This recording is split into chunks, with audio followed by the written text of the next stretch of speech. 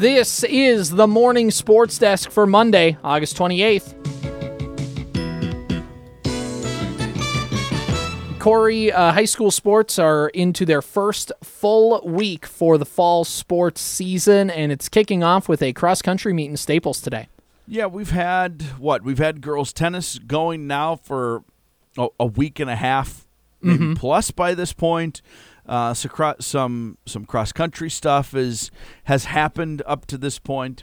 There's been some girls swimming events that have been on the schedule up to this point. But this is the week now where we've even had a couple volleyball matches. But there's volleyball. I mean, it's kind of all happening at once. There's no longer that staggered start with everything. Mm-hmm. It's like you said, it's a full week where you look at the schedule any day of the week and you're going to see everything on it. I think on our area schedule today, it's cross country, it's boys and girls soccer, it's girls swimming, it's girls tennis, and one volleyball match. So, I mean, it's everything but football, but that's just because they don't play football on Mondays. Right, exactly. And so we're kind of in that full fall sports feeling. Things are kind of coming together. Gopher football plays on Thursday. They host Nebraska to kick off the season. So do we got any trash talk for Nebraska, Corey?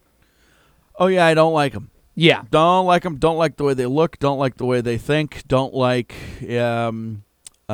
is better dead than red applied to Nebraska too? Do we have a slick phrase for Nebraska like we do other schools in the conference? I mean, better dead than red typically implies Wisconsin, but I think for this week we can grant it a special juncture. The fun part of Nebraska fans is they keep living like it's 1985, so they keep acting like they're this like bubbling powerhouse that's ready to come out from underneath the surface. And they act like the way that they do football is better than everybody else. So, like, Nebraska fans were, like, one of the very first fan bases to be very critical of P.J. Fleck. And then P.J. Fleck is, like, beating them almost every single year that he's been at Minnesota. So correct. He's like the reverse Iowa. P.J. Fleck can't beat Iowa, but he can sure beat Nebraska every single time. The Gophers have beaten Nebraska 4 straight times and 5 out of the past 6. Yeah, that's... New coach there this year. Matt Rule. Yep. And a guy who did not have a good professional track record, really. No, washed out with the Panthers. Really bad.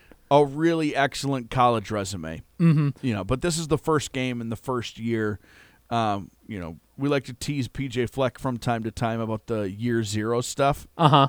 But if you want to take the cynicism out of it, you understand his perspective on this is a year 0 game for Matt Rule. I see no reason why the Gophers shouldn't win this one at home. Exactly. It's at home. You start out the season. The big question for the Gophers this year is Callie McManus. I think Ethan. Ethan Callie McManus. Wanted to say Nathan, and I knew that wasn't right. He's the new quarterback under center. Was for pretty much the second half of last season, but this is the first year where he's coming in and the offense is tailored to be Callie McManus' offense. Got some wide receivers in the transfer portal. Chris Ottman-Bell is back. New offensive coordinator, and without Muhammad Ibrahim on the roster, the assumption is that the Gophers are not necessarily going to air raid it, but they're going to throw it out and be a little more balanced this year, which is going to be the interesting part of it. Defensive coordinator Joe Rossi's units have always been above average to excellent over the course of his tenure as the Gophers defensive coordinator. They have the 3rd toughest schedule in all of college football this year. Yeah, that's crazy and not exactly ideal. No. But I do think they're going to be fine. I mean, if you think about the run of last year's games for the Gophers, right? Mm-hmm. Callie McManus had to come in, was it the Iowa game? He came in like the Penn State game. But there was this there was a game where it was just like they brought him in and he didn't throw the ball at all. That was Iowa, yeah. And it was this idea of like either he can or I remember our discussion was you have to throw the ball a little bit. What are you doing? Or maybe he can't, and this is a huge, huge problem. Mm-hmm. And then the following week or 2 weeks later, whenever it was, against Wisconsin, he was like perfect and threw for 300 yards and kind of throttled the Badgers.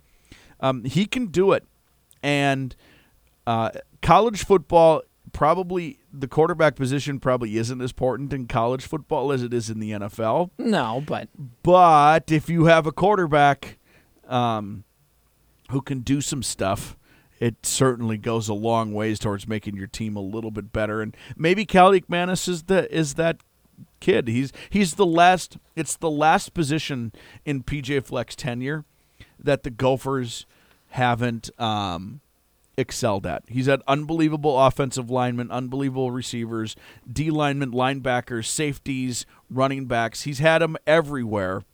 He hasn't had a dynamic quarterback yet. Yeah, and that'll be the question. If Cal McManus can be that guy. There's nobody really waiting down the pipe or like somebody who immediately could challenge him, so I think it's pretty much his thing to have for the season, for better or worse. Speaking of football, going back to the high school thing, Corey, we also will have Wolverines Weekly this Saturday, so that's another thing to be looking out for the fall sports season. Yeah, and since we're bringing it up and going back to it, I do want to mention that our entire fall broadcast schedule is officially up at wadinaradio.com. On that schedule, you will see our Twins games for KWAD.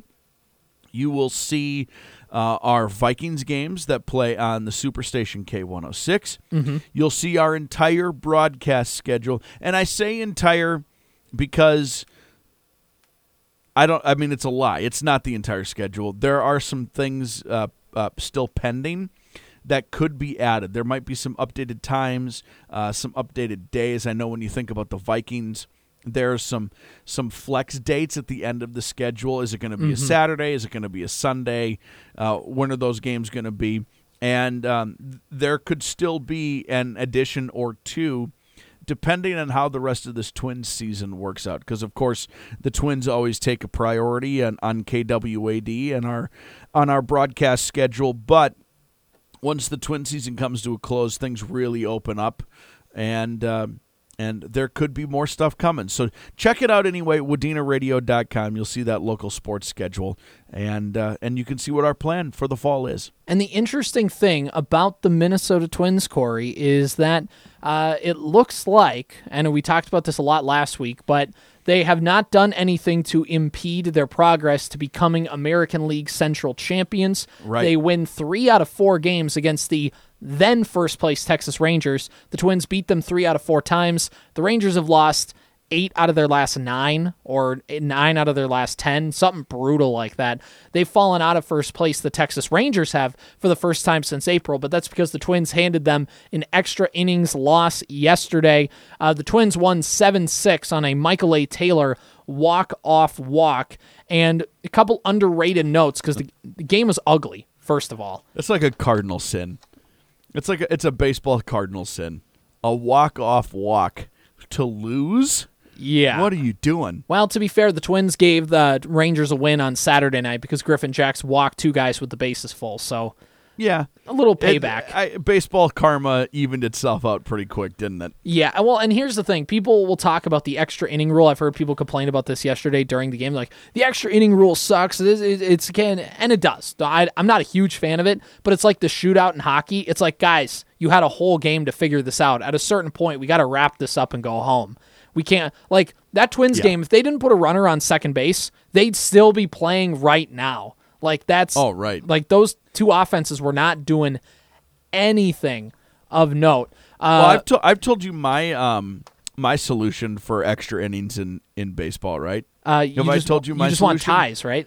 Yeah, just who cares? We don't even need extra innings. Just if the game ends in a tie, the game ends in a tie. You deserve the tie. You've earned the tie. So if people don't like a game ending this way, and it is weird, I agree. Oh boy, ties would not go over well. Yeah, and the thing is with the runner on second, people complain about it, and I get it. Like, I don't think aesthetically it just feels weird, but also every team gets the same opportunity. So people were complaining like, the runner on second's going to mess with the Twins again, even though the Twins have the most wins in extra innings this year. in Major League Baseball. Right. But every team gets the same opportunity. So if you're like the Rangers got a run to make it 6-5 in like the 11th inning, and Pagan came in and gave up 2 sacrifice flies. And so he didn't even, like, he recorded 2 outs. He didn't allow a base runner, but yet a run still scored, and people were complaining about it. And I'm like, well, to be fair, the Twins had 2 other opportunities with a runner on second and nobody out, and they couldn't get him home. So, like... You couldn't hit 2 sac flies. That's on you. Right, exactly. If you think it's ticky-tack, it's ticky-tack the other way. So, like, just make the most of the opportunity. Anyway. How many extra inning games have the Twins played this year? Do you know that? I saw the stats somewhere. Give me a second to look it up. But, yeah, I mean, they've played a decent amount, I think. It feels like... But I bet it's not a dozen. Let's see. The Twins have played 17 extra inning games this year. Is that many? The Twins are an American League best 11-6 in extra inning games. No other Major League Baseball team has double-digit extra inning wins. So that one was the 17th. They're 11-6.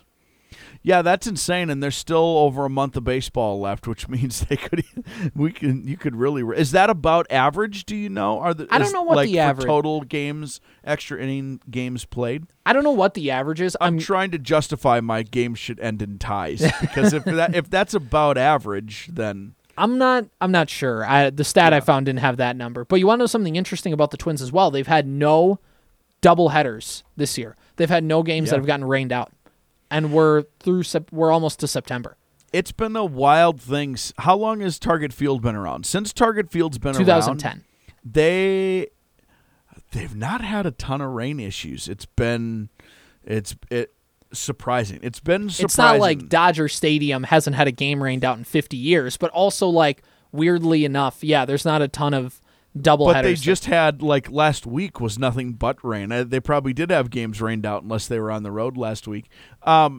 It's been wild. The most double headers they have come in these, like, COVID seasons where they're just trying to slam games in, you know. Or the lockout season last year where they tried to slam games in.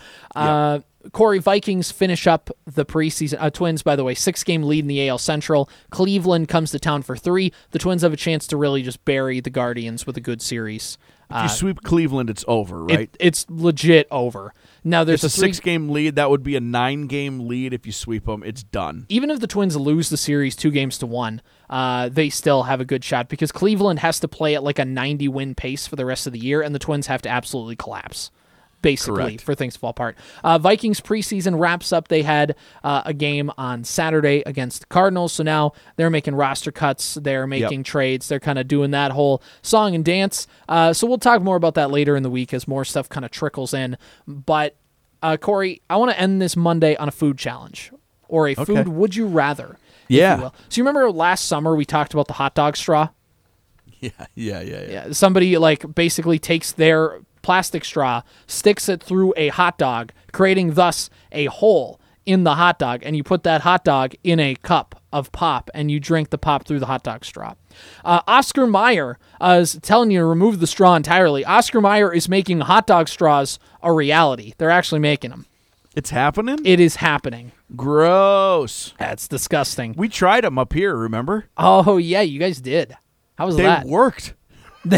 It's so weird. It works just like a straw. Did it impact the taste is the real question. Not particularly. It's just weird sucking on a hot dog. Yeah, it's a new feeling for you. That part was strange, but they work beautifully. Get those paper straws out of here. Give me a hot dog straw. You know what I mean? All right, so would you rather have another hot dog straw or buy a whole pack of hot dog straws knowing you have to eat them all? Or would you rather have a saltine ice cream sandwich? An ice cream sandwich, but it's sandwiched together through 2 saltine crackers. It's ice cream. Ice cream? Really? I'd pick ice cream over a hot dog every time. Even if you have to have it like with saltine crackers? Yeah, but like you put a little salt sometimes on chocolate every once in a while. Sure. The saltines would get buried in the ice cream. What you're really asking me is, do I want ice cream or a hot dog? I want ice cream every time. When you explain it like that, it makes it real simple. Right. I got to go. This has been the Morning Sports Desk for Monday, August 28th.